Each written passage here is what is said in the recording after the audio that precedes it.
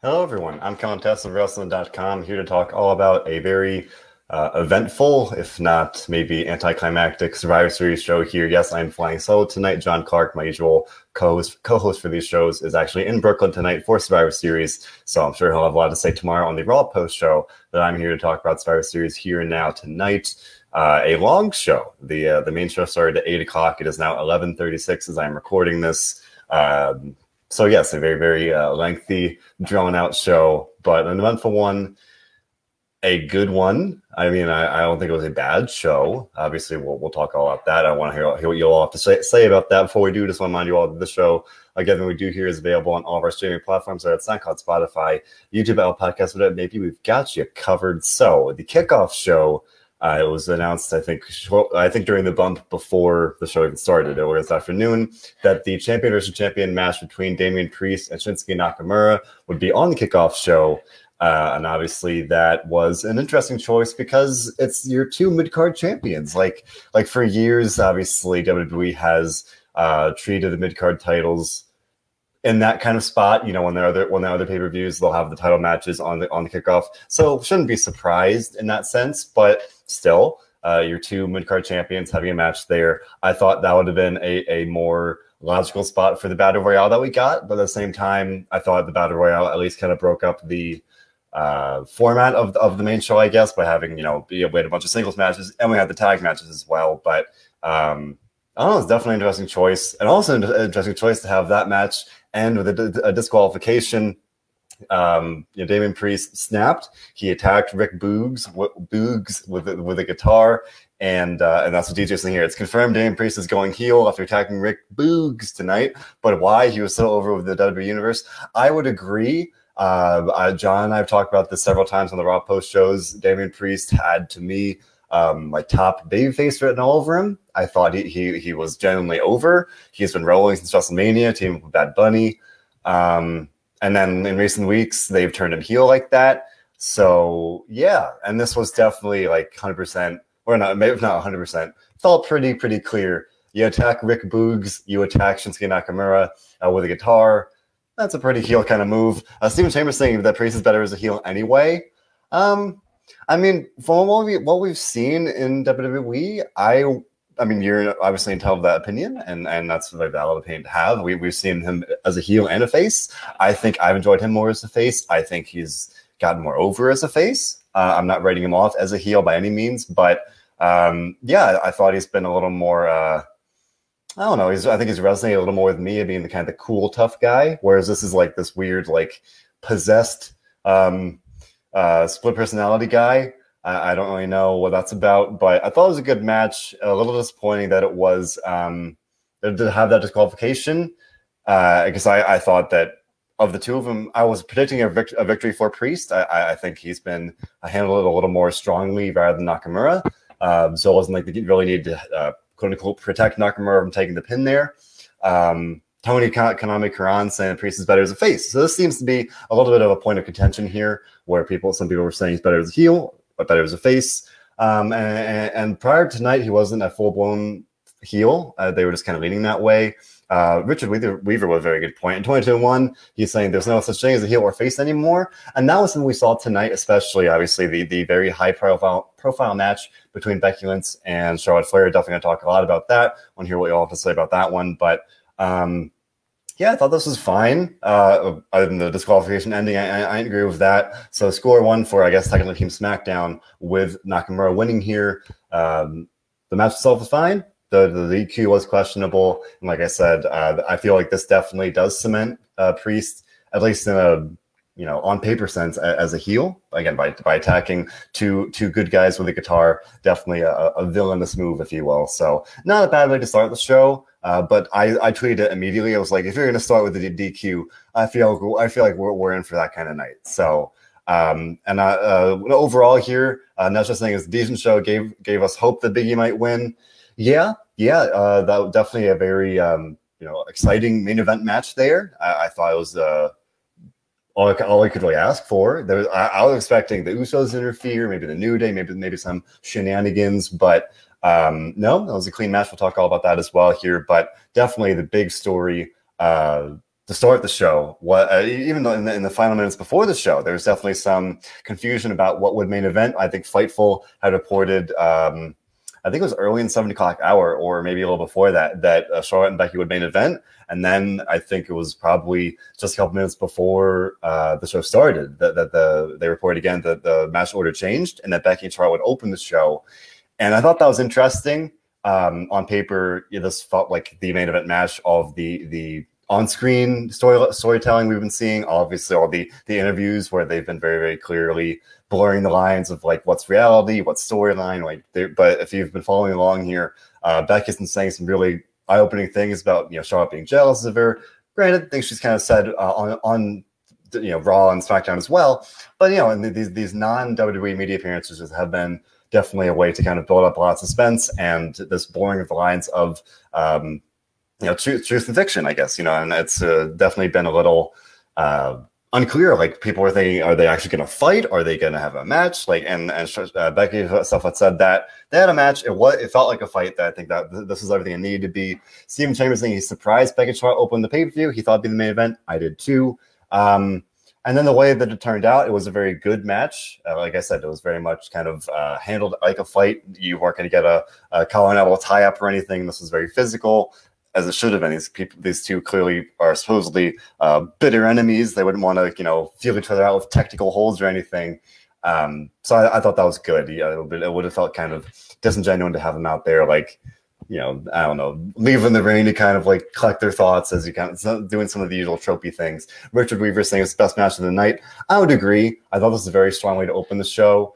And like I said, I was a little surprised, like Steven was saying, I was surprised to open the show, but then the way it turned out, they had the roll-up finish where Becky kind of rolled up Charlotte after she went for a roll-up as well. And then the referee counted her pin, even though she kind of cheated. So a little bit of a turnabout's fair play kind of thing. But having that be the end of the pay-per-view, like on overall, definitely would have been pretty disappointing in some ways. Although we'll talk about the actual main event, maybe some of the disappointment there anyway. There's a lot to talk about there. But DJ saying they definitely screwed up putting Becky and Charlotte first. Might have to do with real life issues as well. I'm not familiar with these reports he's referencing. DJ saying reports that came out last night that Becky wasn't willing to work the match with Charlotte. I'm not quite sure about that. I know there were reports that overall WWE was like very hotly debating the finish. I wasn't aware of that report there of Becky not being willing to work the match with Charlotte. If true, I'm not sure. I'm not sure what's up with that.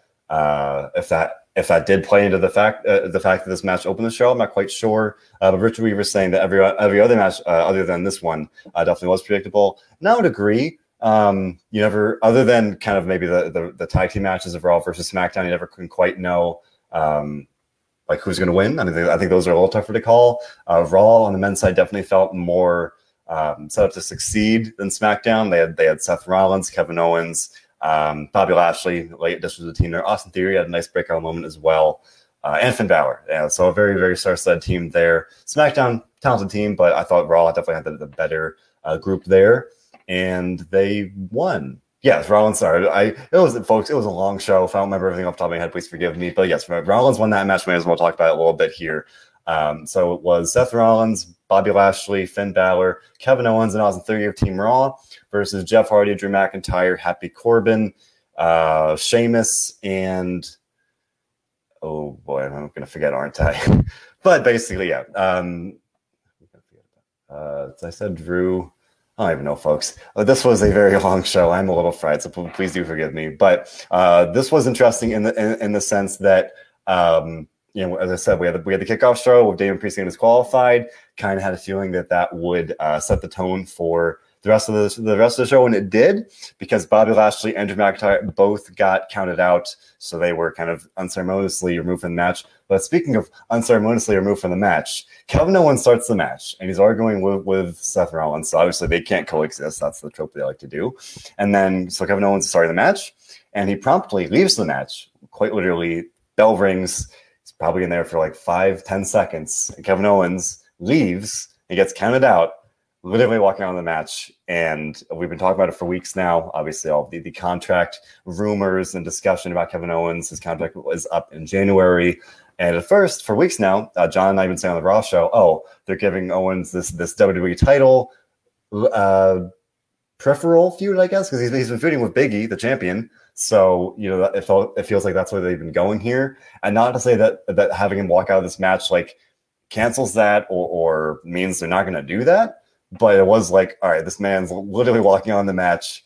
And if that's not like a pretty clear indicator that he's leaving, it's not like he literally did it of his own accord. That's how he was booked. But I'm saying there's something about it was like, wow, they are very now. This felt like a very much, Dean Ambrose on the way out. Like, again, not that he got buried, but he didn't get to be in the match. Like he walked out 10 seconds in, and that felt pretty disappointing there.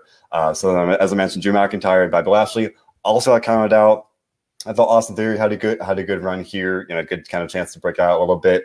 He got pinned by, I think, Sheamus kicked him at one point, if I remember correctly. It's all a blur at this point, folks. But I thought he had a pretty good showing. He lasted longer than Kevin Owens did. Lasted longer than a bunch of people in this match here. DJ saying he was totally wrong about Theory. Didn't think he'd last as long as he did. Has a bright future in his mind. Very talented. I forget who he pinned. Off the top of my head, I can check my notes if I want to, but and I will. I have it all written down here. I was covering the show, but I thought it was a good opportunity for Theory to have a nice kind of breakout moment, and we'll talk about that in the women's match on the tag team side of things as well. So Theory eliminated. Oh yeah, sorry. Austin Theory pinned Sheamus. Got a little lost there. Theory pinned Sheamus, a former world champion, so that's a big deal. And then I think not too long after that, Theory was pinned by Jeff Hardy. And at this point in the match, I think Hardy was by himself, and the crowd was so behind him. Like they were really, really rallying around him. It was very clear the crowd wanted this guy to win. And I think John and I have been talking about that since, I think, Money in the Bank, like knowing the live crowd still loves Jeff Hardy. The live crowd wants to see Jeff Hardy doing well, winning, doing meaningful things. And DJ saying, I miss Corbin. Thank you, DJ. See, that's what I'm saying. Like, I can't even keep track. Like, I didn't even remember. By the time this match felt, even I'm sitting here now, the tag team match felt like 5 hours ago, and it's only 11:48 here. Just a very long, dragged out show.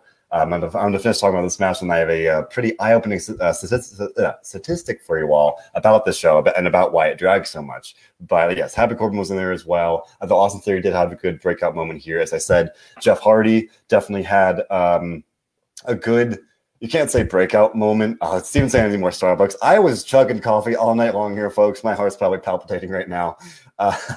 Because this show, like, it dragged. Like, it was rough, and I was covering it and, like, writing up the news and everything, and I was like, all right, we're getting through it, and it started at 8 o'clock, and literally, I was here, at my laptop at 11, thinking, okay, we're going to be, kind of in and out by 11, maybe 11:30, and then I had to push it back, because I think it was 10:55 or so, and Roman Reigns comes out. I'm like, I gotta push back the start time for my podcast 10 minutes because that's how long Roman Reigns gets through his entrance. But for the tag team match on the men's side of things here, Jeff Hardy, like the crowd super behind him. I thought for a second there to give Jeff Hardy a much deserved win, have him be the sole survivor, maybe have that set up a feud with Roman Reigns eventually, maybe for day one, the pay-per-view they were having up tonight.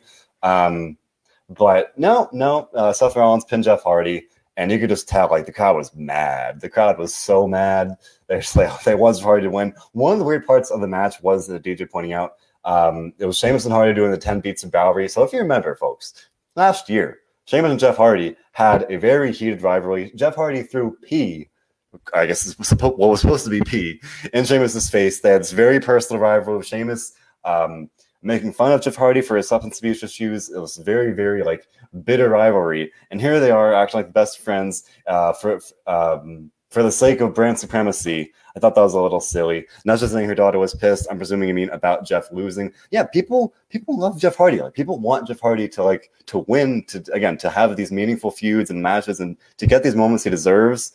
Steven saying we might see Sheamus and Hardy feud again coming out of this. I hope so. If, like, I always want there to be a reason why something happened. So it's like, if you're going to have this play out where it's like, okay, Hardy's going to win. And I should mention, Sheamus attacked Hardy when it looked like Hardy was kind of on the verge of, like, really rallying here and pulling off the win. Sheamus attacked him after the Theory eliminated Sheamus. So kind of Sheamus, I would say, was responsible for Hardy losing like that. So no, if that's the outcome of having Sheamus and Hardy feud again, I'd be okay with it. I mean, yeah, they had a long feud just last year, But a lot's changed. Things have happened. There's a live crowd now. It's a different era. That's just saying that her daughter hates Seth. I mean, I've been there. There have been times I've been very down on Seth Rollins myself. I've come around a little bit, at least, some of his promos these days I find much more entertaining than I used to. I think he's much better as a heel than he is a face. I'll say that much. But no, if you're someone that's like not a Seth Rollins fan, if you're really rooting for Jeff Hardy there, you're probably gonna be upset with this match, and that definitely seemed to be the case in the arena. So, but no, DJ Singh was surprising to see Theory pin Sheamus as well. I would agree. Again, this is like his kid. I won't say kid. He's still probably older than me. But Theory pinning Sheamus was surprising because he's a newcomer to Raw. Like, he hasn't done a whole lot.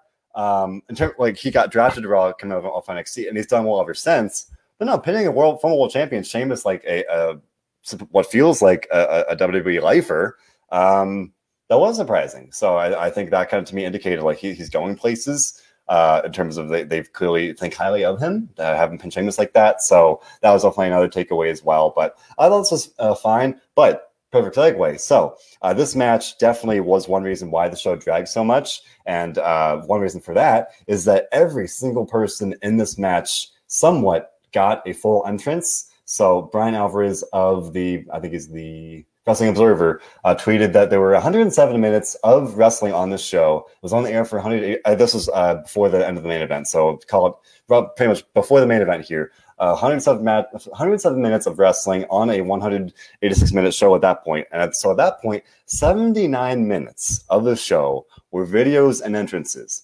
Just think about that for a second. 79 minutes.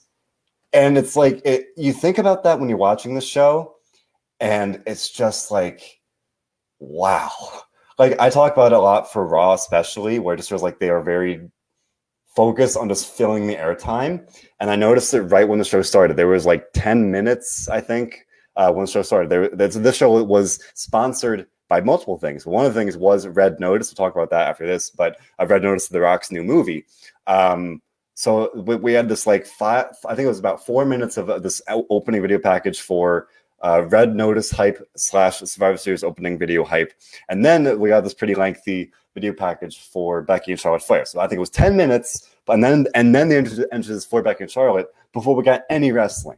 And I was just like, that, and then this kept going on throughout the night. There were commercials, more entrances, video packages. I think during the men's tag team match here, some of the entrants got a brief video recap of like, oh, this is why Bobby Lashley was on the team. Oh, this is why I think they replayed why Sheamus got on the team. I'm just like, you gotta at some point trust that either people are gonna watch the product, or they're gonna be like, oh, like why is this person on this team? Let me look it up. Like, this is sometimes I think they really just pretty. I mean, it's a fair assumption that not everyone who watches the pay-per-view shows are gonna watch your TV show, but yeah, like it just drags out so much. So like I said, I'm sitting here trying to do this show. I'm just like, I'm fried. Steven's saying he skipped a good chunk of entrances for the Battle Royale. I mean, that's true. That's true, right? They had the 25-person Battle Royale. You couldn't show, if they showed every entrance of that, the show would still be going on. So at least they had a little good common sense there, because that'd be a lot. But yeah, that statistic was very, very surprising to me to have just so many entrances like that. Just very, very surprising. But yeah, now part of the discussion here is that Richard Weaver is saying Star Series isn't what it used to be. Yeah, well, I mean, they replayed some of the Rock's greatest hits tonight. You know, some of it was the Rock's 25th anniversary. Don't worry, we'll talk more about the Rock tonight. But and they replayed the one. It was Survivor Series 20. I think it was 2011, I believe. Yeah, 2011 when he teamed up with John Cena to face The Miz and R-Truth. And for me, that was like one of the peak parts of my fandom, seeing The Rock come back, team up with John Cena, who was for me like my era's Hulk Hogan. That was cool. Like, Survivor Series was a big deal. And similarly, Shawn Lakoff saying that it used to be his third favorite behind WrestleMania Royal Rumble. Survivor Series is supposed to be one of the big 4 pay-per-views of the year. And I think at some point in recent years it stopped being that way. I don't know exactly when, but that we are definitely here. That we are definitely at that point now in 2021. And it's disappointing because it's a very historic and prestigious show.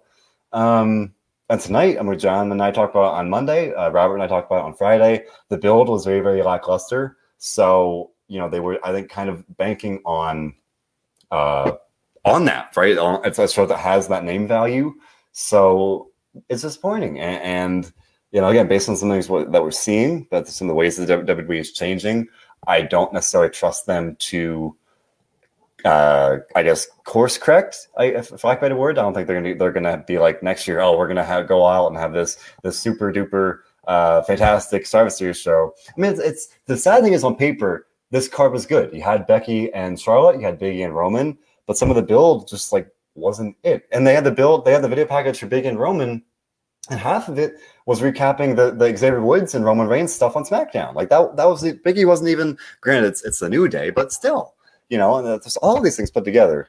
Very disappointing. One thing that was not disappointing is Steven Chambers saying, "Congratulations, Randy Orton." So tonight, Randy Orton broke the record for most pay-per-view matches in WWE history. I believe it was 177, breaking WWE Hall of Famer Kane's record. So definitely want to take a moment to say, congratulations, Randy Orton. That is an absolutely incredible run. If you think about all the things that he's done, his just, I guess, duration, for lack of a better word, even if you don't like Randy Orton, like to look at the guy and be like, this guy's been here. Always, like, he's a company man.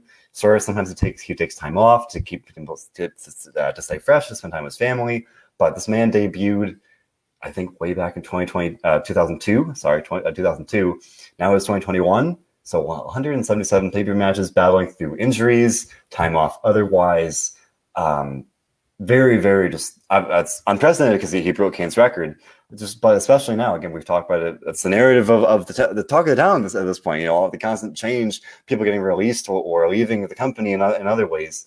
Randy Orton's still there. So to see him tonight teaming up with Riddle to face the Usos, to pick up a win against the Usos, and that historic match like that. Orton hit this cool RKO out of nowhere. I thought that was very cool. Always a fan of RKOs out of nowhere. Definitely, I just love him when I was a kid, still love him now. Richard Weaver saying Randy Orton's still fire. I would agree. Very, very cool. It's great for Randy Orton. He was one of the guys when I was a kid. Like he was one of the top guys in the company, and he's still here, going strong today. Continues to reinvent himself. Now he's with Riddle. Great run for him. This is just absolutely amazing, and I think he deserves all the credit in the world for that. And I'm glad. I guess I'm glad that he gets to be the guy to break that record. Again, because he's been there. He's always there. He's on his pay-per-views, competing on matches here. So that's incredible. God that he won the match. Would have been a little disappointing to lose that match. So good one for RK Bro there. Not a whole much more to say. Two great tag teams, the Raw and SmackDown tag team champions, doing what they do best. That's what they do. Orton hits RK out of nowhere, picks up a good one in this historic match for him. So not much to complain about there. Not too much. I can't knock that one. Like, so good match, good win for Orton, and that's what it was.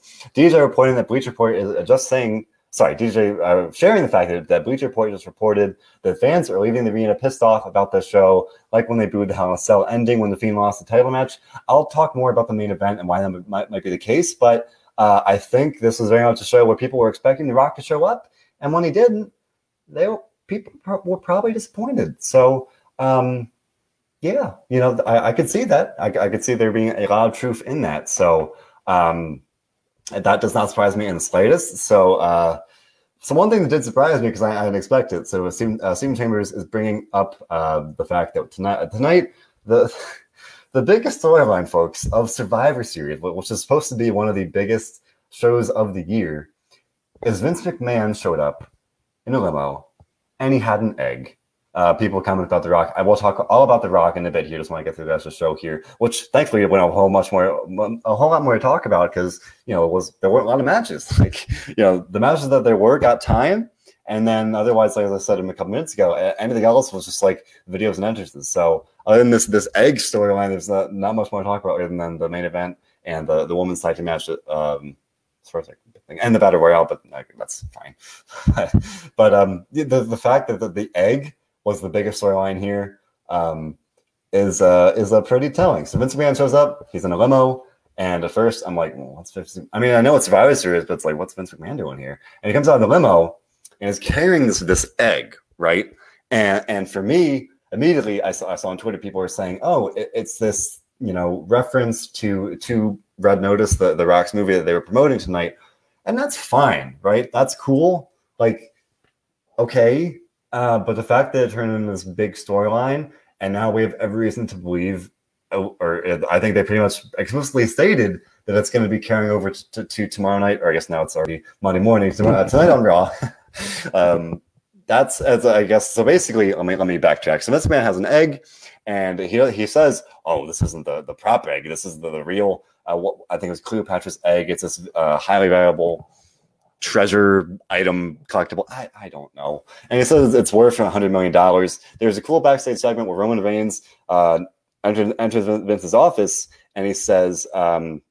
Vince tells him it's worth $100 million, and Roman says, "Oh, like this is." I think he said something like, "Oh, this is the same amount as my next contract." I thought that was pretty cool.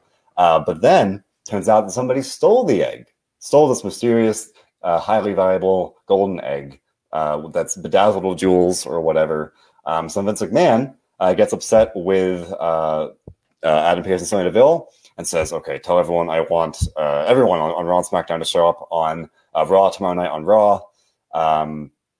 For this wide scale investigation, want to know who stole the egg.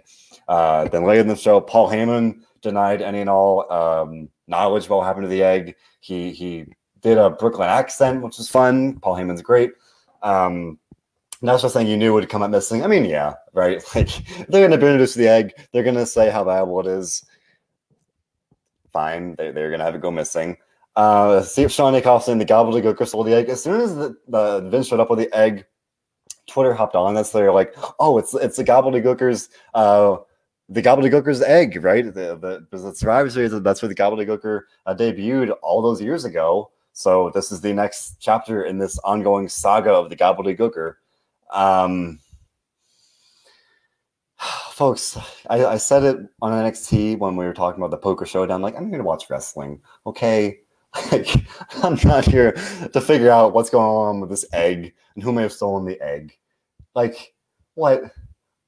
I don't know. Okay, I don't know. And now several of you in the comments are saying that the Bloodline has it, and that's just saying that Roman has the egg. JJ wondering if the Bloodline stole the eggs, the Roman and or the Usos. They also say they run the place, so maybe they thought that by stealing this very valuable egg that they would, I don't know, cement their power on SmackDown or across WWE itself. And DJ repeating that like that's his theory at least. I don't know, folks. This was something else. Yeah. Not the highlight of the show by any means. What? And we're not done with it, right? They said they're going to have an investigation on Raw tonight. Now it's Monday night on Raw as I record this. So I don't know.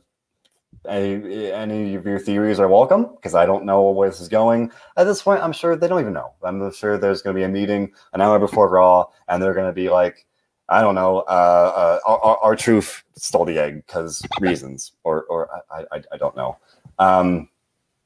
This isn't for me. If you're into this kind of stuff of the, well, I like a good mystery. I'm not saying that, but you can just kind of tell, like it's kind of, I don't know, needless. Yeah, I don't know. There's just it was one of I guess two big wacky things tonight. Because D just pointing out that he's reminding me that the Street Profits threw Pizza Hut pizza into the crowd tonight, and R-Truth gave Otis a slice of said pizza in the middle of the ring.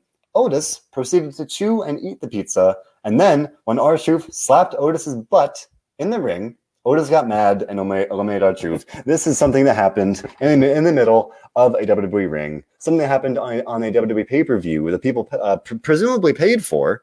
Whereas if this was on Raw, I'd be like, all right, it's it's cable TV, whatever. But this was on a paid event, unless you got a free trial, which I'm long past my free trial for Peacock because I cover the things for work. So there you go. You know, it's funny because okay, I'm curious to hear what you all think. I don't even like Pizza Hut. I'm sorry, we're not sponsored by Pizza Hut, so sorry. I'm sorry. Now I'm Team Domino's all the way. If there was like a team Domino's versus team Pizza Hut for Survivor Series, I would be Team Domino's all the way. Always been a much bigger fan of Domino's myself. I know that can be a bit of a divisive point, but no, I'm not Team Pizza Hut. I'm sorry. So then this is not even the first. I can't say this was like unprecedented or we've never seen this. I have this weird, vivid memory. I think it was. I think it was one of the last shows before the pandemic. Maybe TLC 2019. I seem to remember the Good Brothers. Like there was this match where they were sponsored by KFC or something, and they like someone got slammed through a table of KFC food on it or something like that. So this isn't crazy, right? It's a business. They're sponsored. I get it. You get them on the show, you get them involved. You have the announcers put over what in this case it was Pizza Hut. So that's fine. DJ is showing his love for stuffed crust pizza. I used to like that, right? I have had pizza and I like it. I'm not saying I don't like it. I'm saying I just prefer Domino's for me. Oh boy, but yeah, Steven's saying from eggs to pizza, but he likes Domino's as well. Props to you. I agree. I'm Team Domino's for me. Yes, and that's just saying Domino's delivers where they deliver. So it sounds like we all here, or at least from what we're hearing, are much more Team Domino's. But this match was pretty clearly sponsored by Pizza Hut. So the Street Profits brought out the pizza. They were tables with the pizza ringside, and then, as I said, R-Truth brought the pizza in the ring and gave to Otis, and then. Not too much to write home about. Almost accidentally eliminated AJ Styles at one point, so maybe building up a little tension there. We've talked about that on the Raw show before. It seems like that is pretty inevitable here at this point. Where they're going to be splitting up soon. Almost eliminated. I think it was 12 people. These battle royals are very hard to keep track of. I was writing up the article about it, and I literally lost track of one person. I was like, they're supposed to be 24 people, and I don't know. Like I lost track. They have people get eliminated off screen as they do. And Richard's saying yes, almost eliminated 12 people, so that's just about half the field here, which is pretty crazy. And he won the match by last eliminating Ricochet, and I just thought that was funny. I love Ricochet. He is literally a superhero. The man is unreal. He was like he always flies around the ring, does crazy things. There was the Fatal 4-Way on SmackDown. The man like just soared over the ropes. Unreal. He's amazing. But they had him like out there as the last man standing against Omos. I'm like, Ricochet's not going to win. Come on, right? We know this. But Omos won, and then AJ comes back in to celebrate his win. And then that's just saying this kind of sets up some tension because Omos could easily be like, hey, I just eliminated 12 people, including you, and I won. So Richard's saying, wondering how many of us thought almost to throw AJ Styles. It wasn't on purpose. There was like some kind of like malfunction at the junction where I think like Commander Aziz was mad and he was distracting almost, and then like somehow there's some accidental collision where I think Aziz was pulling on AJ Styles, almost was trying to help, and then AJ got accidentally eliminated, but definitely setting up the tension there. So I feel like that definitely, as Nestor was saying, that you're setting up the split there. But this wasn't necessarily like the launching point of that split. So no, I think that we're planting the seeds. We're going to get there. When that is, I don't know. It still remains kind of a point of conversation. It's like it could be tomorrow. It could be the week after that. It could be next month. I don't know. But definitely there's something to say that, AJ, while you could easily say almost could be set up for success on his own. You could say, it's as Steven's saying, AJ should get one more title run if that's what he's saying. He wants to see that. Oh, yes. AJ most certainly deserves a title run yet again. When he was feuding with McIntyre back at TLC, I thought there's a little chance that they might get the title there, and he didn't. But, I think that's somewhere we could be going. Not too distantly in the future. But then, yes, after the match, the Street Profits threw the pizza into the crowd. And I'm sitting out on my couch thinking, like, if I'm there, like, I'm not touching that pizza. Like, these guys touched the pizza with their bare hands, threw it in the crowd. There is a very, very good chance that some of this pizza landed on the floor. So enjoy your floor pizza. But, not for me. But, yeah, this was mostly just like for promotional purposes. National Sanctions was fun. It was fun. Like, it's fine. Again, it's a business. WWE has made that very, very clear from the Red Notice promotion to the Zombies back WrestleMania Backlash to now this, like to have the actual sponsors on the show. So it's about the business, about the money, and that's fine. Like that's fine. DJ pointing out that the Street Profits gave Cole and Graves the Try Treats box. I think those are the desserts box. I think I don't know, and they wouldn't let Saxon have any. And Saxon said, "I thought we were bros. I guess not. I guess they're not bros if they couldn't have the treat box. I'm sorry. Only real bros get the treat boxes." But I guess the big takeaways: go if you like Pizza Hut, go get pizza. And Omos dominated, and maybe this sets up Omos and AJ splitting up. And it is a hard to point out that Omos be throughout in the Rumble. I mean, the dude's massive, and WWE always loves having the big guys dominate in these battle royales, and the Royal Rumble especially. So I don't think he's going to win it, but I think he's definitely going to have a good performance. I mean, now it's November, so that's a little bit away, but that's a pretty safe prediction there. But and speaking of AJ, I like to come from Eddie's predicting or hoping to see AJ versus Edge WrestleMania. Oh yeah, that'd be great. They're both great wrestlers. They're amazing.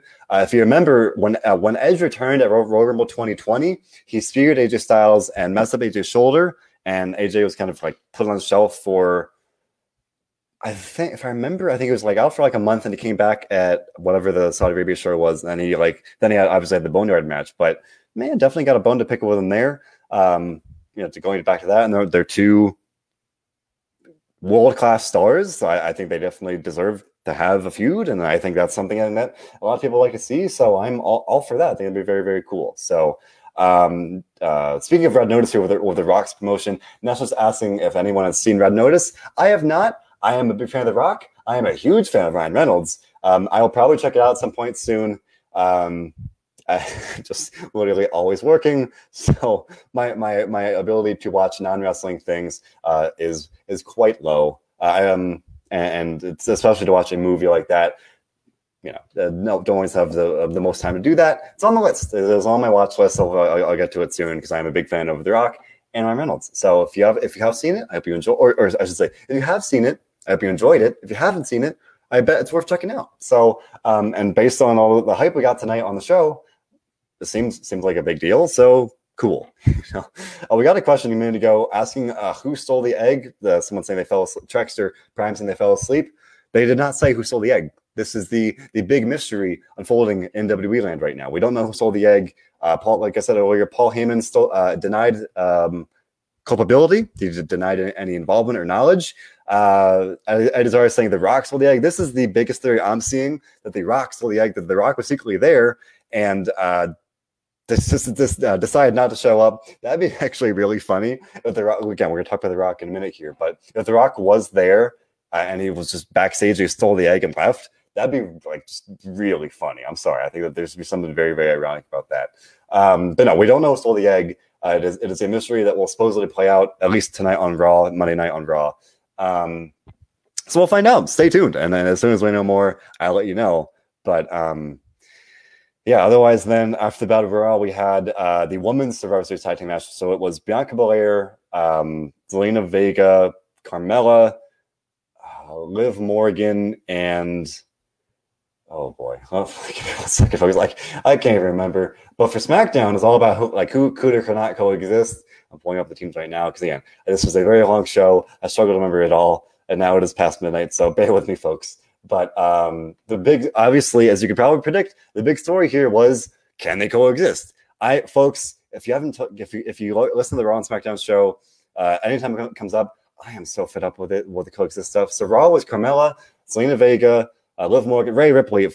Sorry, I didn't remember Rhea Ripley because Rhea Ripley and Nikki ASH are the women's tag team champions, and they're never on TV, and that's horrible. Because 4 months ago, just a little over 4 months ago, Rhea Ripley was the Raw Women's Champion, and then 3 months ago, Nikki ASH was the Raw Women's Champion, and she was left off this show. And I was glad to see Zelina Vega, the Queen, in there here. Carmella could have done without. I think maybe Nikki ASH should have been in there if you're going to have the other Raw, the Women's Tag Team Champion, Rhea Ripley. Why not have her partner? I thought that was kind of weird. But in the end, yes, Bianca Belair wound up being the sole survivor. I thought this was it was a very weird way to get there. The match was very interesting, where I think Carmella was quickly eliminated by Toni Storm, and then nobody was eliminated for several minutes, which is unusual for these kind of things. Usually do kind of some kind of staggered eliminations, kind of draw it out. And I kept thinking, am I missing something? Because at some points, people would be kind of lying down, so I couldn't quite tell how many people were actually in the match. But no, they drew it out like that, where both teams were largely intact, and then they quickly just did a couple eliminations. Trying to see here. So they had They had Team SmackDown kind of eliminate all but Bianca Belair on the on Team Raw. So Bianca's left by herself, and then things got very wonky when Team SmackDown just imploded. They could not coexist. And then they started arguing. Shotzi and Sasha Banks started arguing. They were fighting. Sasha, very much not a team captain move. I think she punched or she shoved Shotzi. She punched Natalya. She brought up Shayna Baszler ringside. And so then they're fighting. And Team SmackDown caused their own captain to get counted out because they could not coexist. Because that's what everything needs to be about on WWE TV at this point. Again, so tired of it. And again, literally the official WWE Twitter account and WWE on Fox will literally tweet, "Oh, can they coexist?" or just they will shove that word into every single into every tweet, into every match, into every story. Oh boy, like I'm gonna lose it. One of these days I'm gonna explode. I'm gonna be like, oh my gosh, like what are we doing? Like do something else, please. Like nobody wants to see this. It's not funny to tweet about it on their part. What if the company's tweeting about it, knowing that it's their like trope, knowing and being aware of it and like kind of making fun of it? It's not cute if they're trying or it's not funny on their part. Like fans can be like, oh, it's just stupid, like ha ha ha. I do it sarcastically because I'm so tired of it. That's one thing. I'm not defending myself. I'm just saying like they do it trying to be like kind of funny, but oh, well, you know, we're in on the joke too. Now, I'm done with this kind of stuff. I can't say done with it. Again, I'm here every Monday, every Friday to talk about these things, and I'm gonna be here probably for the indefinite future, being like, yep, we're gonna find out if they can coexist yet again. Boy, Nesha is saying she loves such a lost by her team. I'm assuming you're being serious, so I think it was unusual, right? I think it was different, and more often than not, if you're doing something different, okay. But again, the fact this was rooted in their failure to coexist, did not love that. So pretty disappointed with that. Michael Covington with a brilliant comment, wondering if I can coexist with WWE going forward. Good one. Well played, sir. Well played. That's what we're reaching, folks. Like it is my job to cover this, to cover WWE, to watch the shows, to cover the shows for news, to do the podcast. And I'm sitting here Monday, Tuesday, and Friday trying to enjoy the shows, trying to be positive, and like literally on the verge, just like screaming, like, please stop with the candy coexist stuff. I am just so tired of it. As here it is midnight on a Monday morning, and I'm just like, please do something else. Do something else interesting. Because this ain't it. DJ's asking how I think they're going to keep the Shotzi and Sasha feud going. By the way, if you didn't listen to the SmackDown show, I stumbled over these two names so many times, so I learned my mistake. If you say Sasha before Shotzi, I guess I'm wrong. They sound so similar. I keep tripping up on it. I'm sorry. DJ's wondering how long I think they're going to keep the feud going. I mean, this seems like it's going to continue for a while. They had their first singles match, I think. Yeah, I guess the Shotzi faced Charlotte Flair a couple weeks ago, and then that led to this feud. They had the segments. I think this was their first match, I think. So knowing WWE, we'll probably see this, I don't know, 3 or 4 more times at least on TV, let alone house shows. Yeah, that'd be my guess. My gosh. But yeah, it's November. The next WWE pay-per-view is day 1 on New Year's Day. I hope they don't draw it out till then. I hope they wrap it up. Maybe Steven saying they could draw it up to WrestleMania. I hope not. I'm already kind of tired of it. You got Shotzi kind of like yelling at Sasha. Again, I think much like Damon Priest, Shotzi is better as babyface. I think that she's trying her best. She plays the part well, and she's trying to just make the most of it.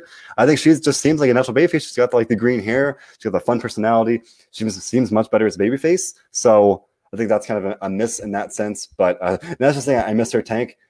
Shotzi was over, and people loved her for the tank and for her fun personality. And now as a heel, you don't get to do either of those things. And like a heel having a tank, like that's not the same, right? The second part of DJ's question was asking if I think they're going to have Natalya, Baszler, and Shotzi be a new faction. I mean, I'm going to answer that partially. They very clearly are kind of going for Natalya and Baszler being like Sonya Deville's goons in a way. So I think women get a tag team there because the women's tag team division is so thin. If I think they're going to be a new faction,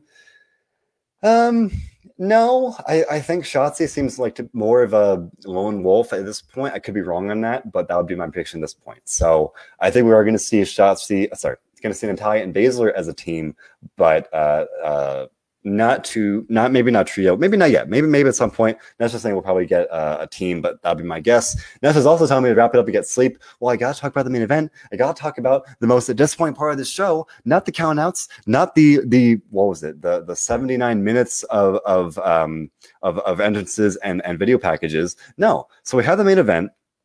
And sorry, one more thing about Shotzi. Bitmogan also saying he misses Shotzi and her tank. Tank was great. Hopefully, at some point, not too far down the road, they'll turn a face again, and she'll have the tank. So, yes, we had the main event match. We talked about it earlier in this show, where at first we thought we were going to get Becky and Charlotte in the main event, and it wound up being Becky and Roman Reigns. I mean, Becky and Charlotte, I think, in a lot of ways, deserve to be the main event for the. Again, ironically, a lot of build was not on WTV. It was Becky in interviews, really just with some eye-opening comments about Charlotte and their broken friendship. So that kind of carried the story for me. I'll admit, I bought into it, and then in the last 2 days, I've been like, wait, is this all kind of like, are they working us, or is this are they just kind of like playing up on maybe a little actual tension? And like, I still don't know. I still don't really know. Like, and nobody other than probably them and the people closest to them really knows how much of this is fiction and truth. But I think for that reason, and for the actual storyline as well, I think that was the more fitting main event in some ways. But Big and Roman Reigns main event the show, can't complain. Like we talked about earlier, we had the roll up with Becky and Charlotte, so I was expecting like, okay, that wouldn't be a great way to close out the pay-per-view. So Big and Roman, I would expect a clean finish, even though in my mind I was like, they're gonna have the Usos interfere, they're gonna have all these shenanigans so that whoever wins, it won't be 100% clean. But obviously, folks, we've got several comments about already tonight. This being The Rock's 25th anniversary, this show being clearly sponsored by, 100% sponsored by Red Notice, The Rock's new movie. The show being in Brooklyn, New York, this big wrestling city, if you will. All the writing was on the wall for The Rock to be there. Even if it was, I mean, in some ways, I expected just maybe comes out, being like, oh, the Rock has finally come back home, blah, blah, blah, doing his thing. Everyone loves it. Crowd goes crazy. Hooray. And then we get Big A and Roman main event.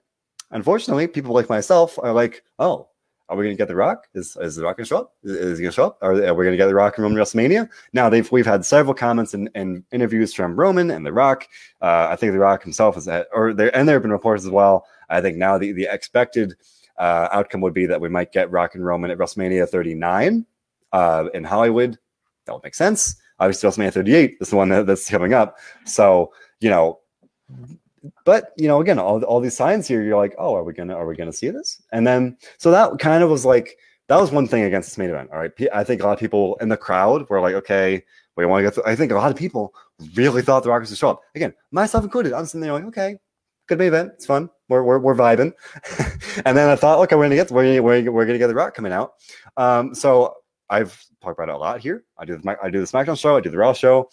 Before Big E won the title, when he was on SmackDown, I was like, I was beating the drum for Big E. I'm like, oh, give this man his due. Give him a little title run. Do right by Big E. It's great. Come on. And then he wins the title, and it's great. And he's had a good reign. And then he gets this, and then pretty clearly, this was back in September. They set up this feud with Roman Reigns, and it's like, all right, like that's probably where we're going for Survivor Series. Great, the two top male stars in WWE at this point. Cool, great, it should be fun. And then they didn't really do a lot of build directly after they had. What was it? I think they had like the 6-man tag back in September, and then they had I think a couple other things here and there. They had some confrontations. But no, otherwise, like I said earlier, this is very much built around Roman feuding with Xavier King Woods, which makes sense. They had Roman and Big E brawl on the Go Home show. But the build definitely took something out of the match as well, where it's like this wasn't like this very hot main event of a build. It was a hot main event on paper because you're two top stars in men's division. So that cool. I was excited for it. I didn't really know what to expect. But then by the end of the show, Raw dominated SmackDown. I think it was 4-1 before this match of Raw to SmackDown. So obviously at that point, you're like, all right, I'm sorry. Big E's not winning. They've got to at least have SmackDown get like a little like one win there, one more one, so it's not a complete drubbing like that. Fun main event, definitely. These two guys are great. They've got a lot of star power. It's great. I love it a lot. Nestor Singh was a great match. I think they're both immensely talented. I'm not going to knock the match. That was fine. But the crowd is very, very tired, right? The crowd was tired. It was a long show. Again, all those video packages, they take a toll. If you're the crowd sitting there, you're sitting through these things. It's a long show anyway. And then, as I said earlier, the men's match, the men's tag team match entrances, I think those took at least 10 minutes. So there you go. So you get to this main event, and it's, I think it didn't start till roughly 10:55 Eastern. So that was like if you count the pre-show, 4 hours into the show. So no, the crowd was tired. That took some out of it as well. Then you have people being really, really thinking The Rock might show up. So in the end, no shenanigans. Also surprising. Roman won cleanly. A little surprising there. So I thought that was interesting. Biggie wins. Sorry, no, Biggie did not win. Roman won, clean as whistle. Okay, not great for Biggie like that. I thought he should have interfered. And yeah, Steven saying it was a good match, but the fans were half asleep, literally. And I'm sitting here, like I said earlier, I was chugging coffee, trying to stay energetic, and be like, all right, knowing I had to come on here and do this. I'm like, all right, it's a good match, but you can just tell the crowd's not really feeling it. And that's a bummer. I thought the guys went out there, put on a good match, and I enjoyed it. But it's a bummer, right? So Biggie winning. Damn, sorry, folks.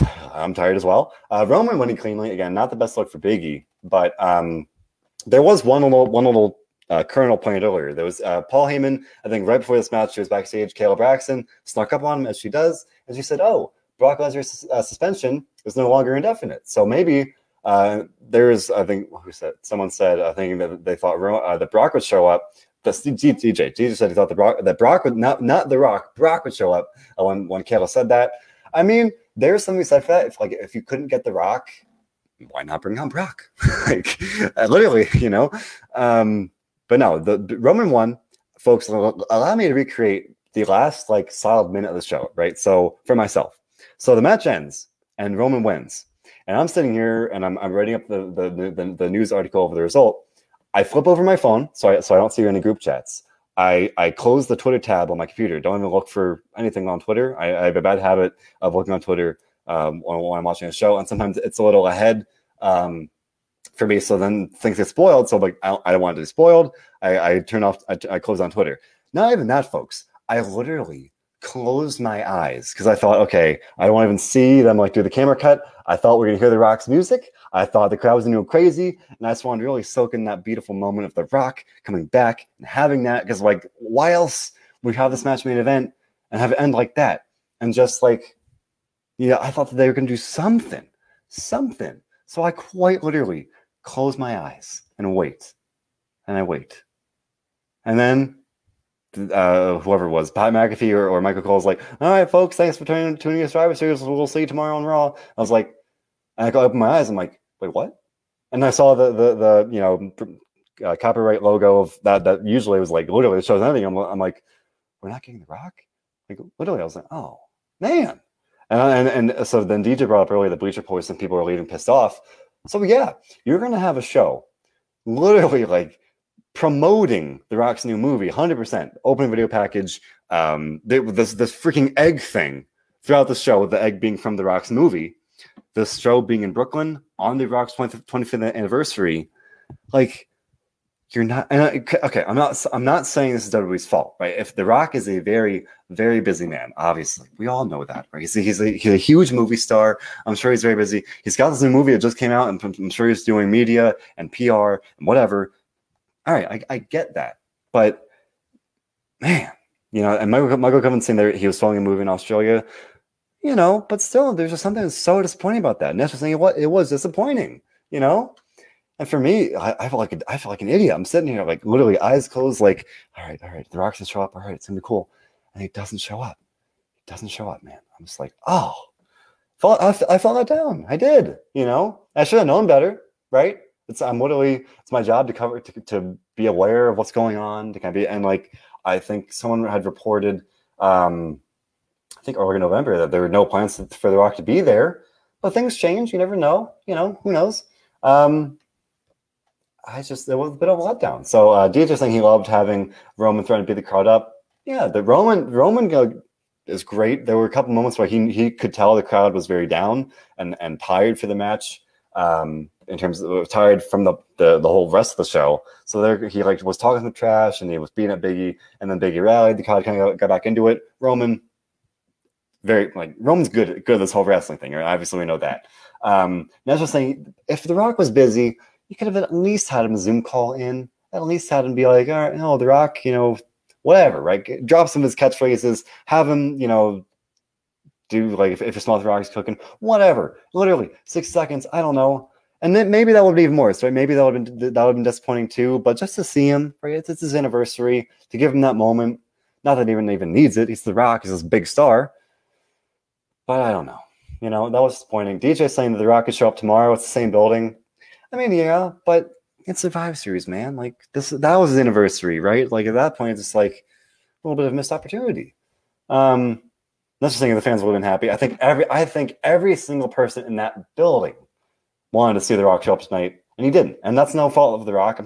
Michael still was saying that that The Rock's in Australia filming. I understand that. Okay, I do. I'm not blaming The Rock. I'm not blaming WWE. This is nobody's fault. But again, just the fact that they promote the movie so heavily, they had the freaking egg storyline from the movie.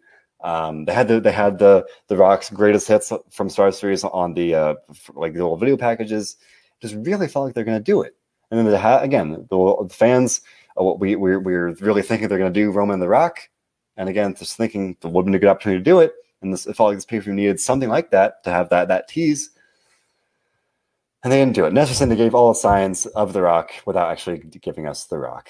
And that's all there is to it, right? That's how it turned out. And I think that's why it was pretty bittersweet. But it was interesting. I saw a lot of people on Twitter, just now from overall thoughts on the show, a lot of people on Twitter were saying like it's terrible. It's just like it's bad show. I didn't think that. I mean, yeah, I was tired. like again, the 79 minutes of video packages and everything leading up to the main event. That's a lot. Way too much. Becky and Charlotte was very, very good. I like that. I was very surprised that I actually got a clean pinfall. I liked the tag team match for the Raw for SmackDown traditional tag team matches. Although they were good. Again, the booking was pretty weird in both cases. With Drew and Bobby getting counted out, with Sasha getting counted out as well. Could have done without that. Could have done that without Damian Priest getting disqualified. Yeah. I didn't think it was a bad show. I didn't. I did not think it was a bad show by any means. I say all the time. The build more like this has become the pattern. The build is to the pay-per-views is not good. The weekly shows usually aren't that good, and the pay-per-views are. So then it's like, all right, one night you get a good show, and then it's back to business as usual. I'm not trying to bury the product, right? There are things about Raw I like. I like SmackDown more often than not. So, there are things we always try to enjoy the wrestling here, and then you got a good show. I thought it was fine, right? I think it would have been. I think it was a fine show, and I would probably say it would be a good show. Maybe if they had some less videos and cut down the entrances. And again, I think maybe the best Stevenson, the Battle Royale would have been better on the pre-show. I would agree. And obviously, I'm not the booker. That's not my job. So again, I'm here to kind of critique the choices they do make. But yeah, if they want to do the countouts and disqualifications, like that's on them. I don't think that's good. I don't. I will say okay. For Becky and Charlotte, I'm glad they got a clean pinfall. I was rooting for Becky all the way. I'm glad she won. For the main event, I thought Biggie losing clean was definitely kind of not a great look, because this was a very good chance for him to really solidify his status as the guy, at least on Raw, and to lose like that. Not the best look. But for all you guys, I want to hear what you have to rate the show, because we're wrapping up here. Now she's giving it 7.5. DJ is saying a 7.3. Steven with a 7. So I mean, it seems like for a pay-per-view that might be roughly average, maybe borderline below average, or maybe depends what spectrum you're grading it on. I mean, usually I give Raw low 6 or mid 6. I feel wrong giving a show a bad grade. They usually put more effort in for the pay-per-views. So like I don't want to knock it too much. Again, I thought it dragged at points. I thought there were too many videos and whatnot. I think I'll agree with DJ's 7.3. So, not a bad show. Not a bad show. Admittedly, like coming out of Crown Jewel, I like that a little more, I guess, in some ways. I think I was a little down on that one as well. I remember liking Extreme Rules until I'm comparing from what was recently. Until the end of Finn Balor, I thought Extreme Rules was very, very good. So I thought that was kind of better than this. So maybe I don't remember what I gave Extreme Rules, but I think 7.3. And the weird thing about this is that like none of this really matters, right? Like that's the weird thing. It's an all-star game. It's kind of weird of us like, okay, we're going to have these matches and there are some things that might matter. Like we got the AJ Styles thing and with Omos, we got Sheamus and Jeff Hardy that might like mean something. But otherwise, like none of these matches are really going to like carry over all that much beyond this week, right? I think come this time next Monday on Raw, they're going to be like fully onto other things. Steven's saying he's dreading Raw and dreading this egg, dragging this egg thing into Raw. I think he means, I have a bad feeling that they're going to have like 5 segments about this egg tonight on Raw, and that's not great. Yeah.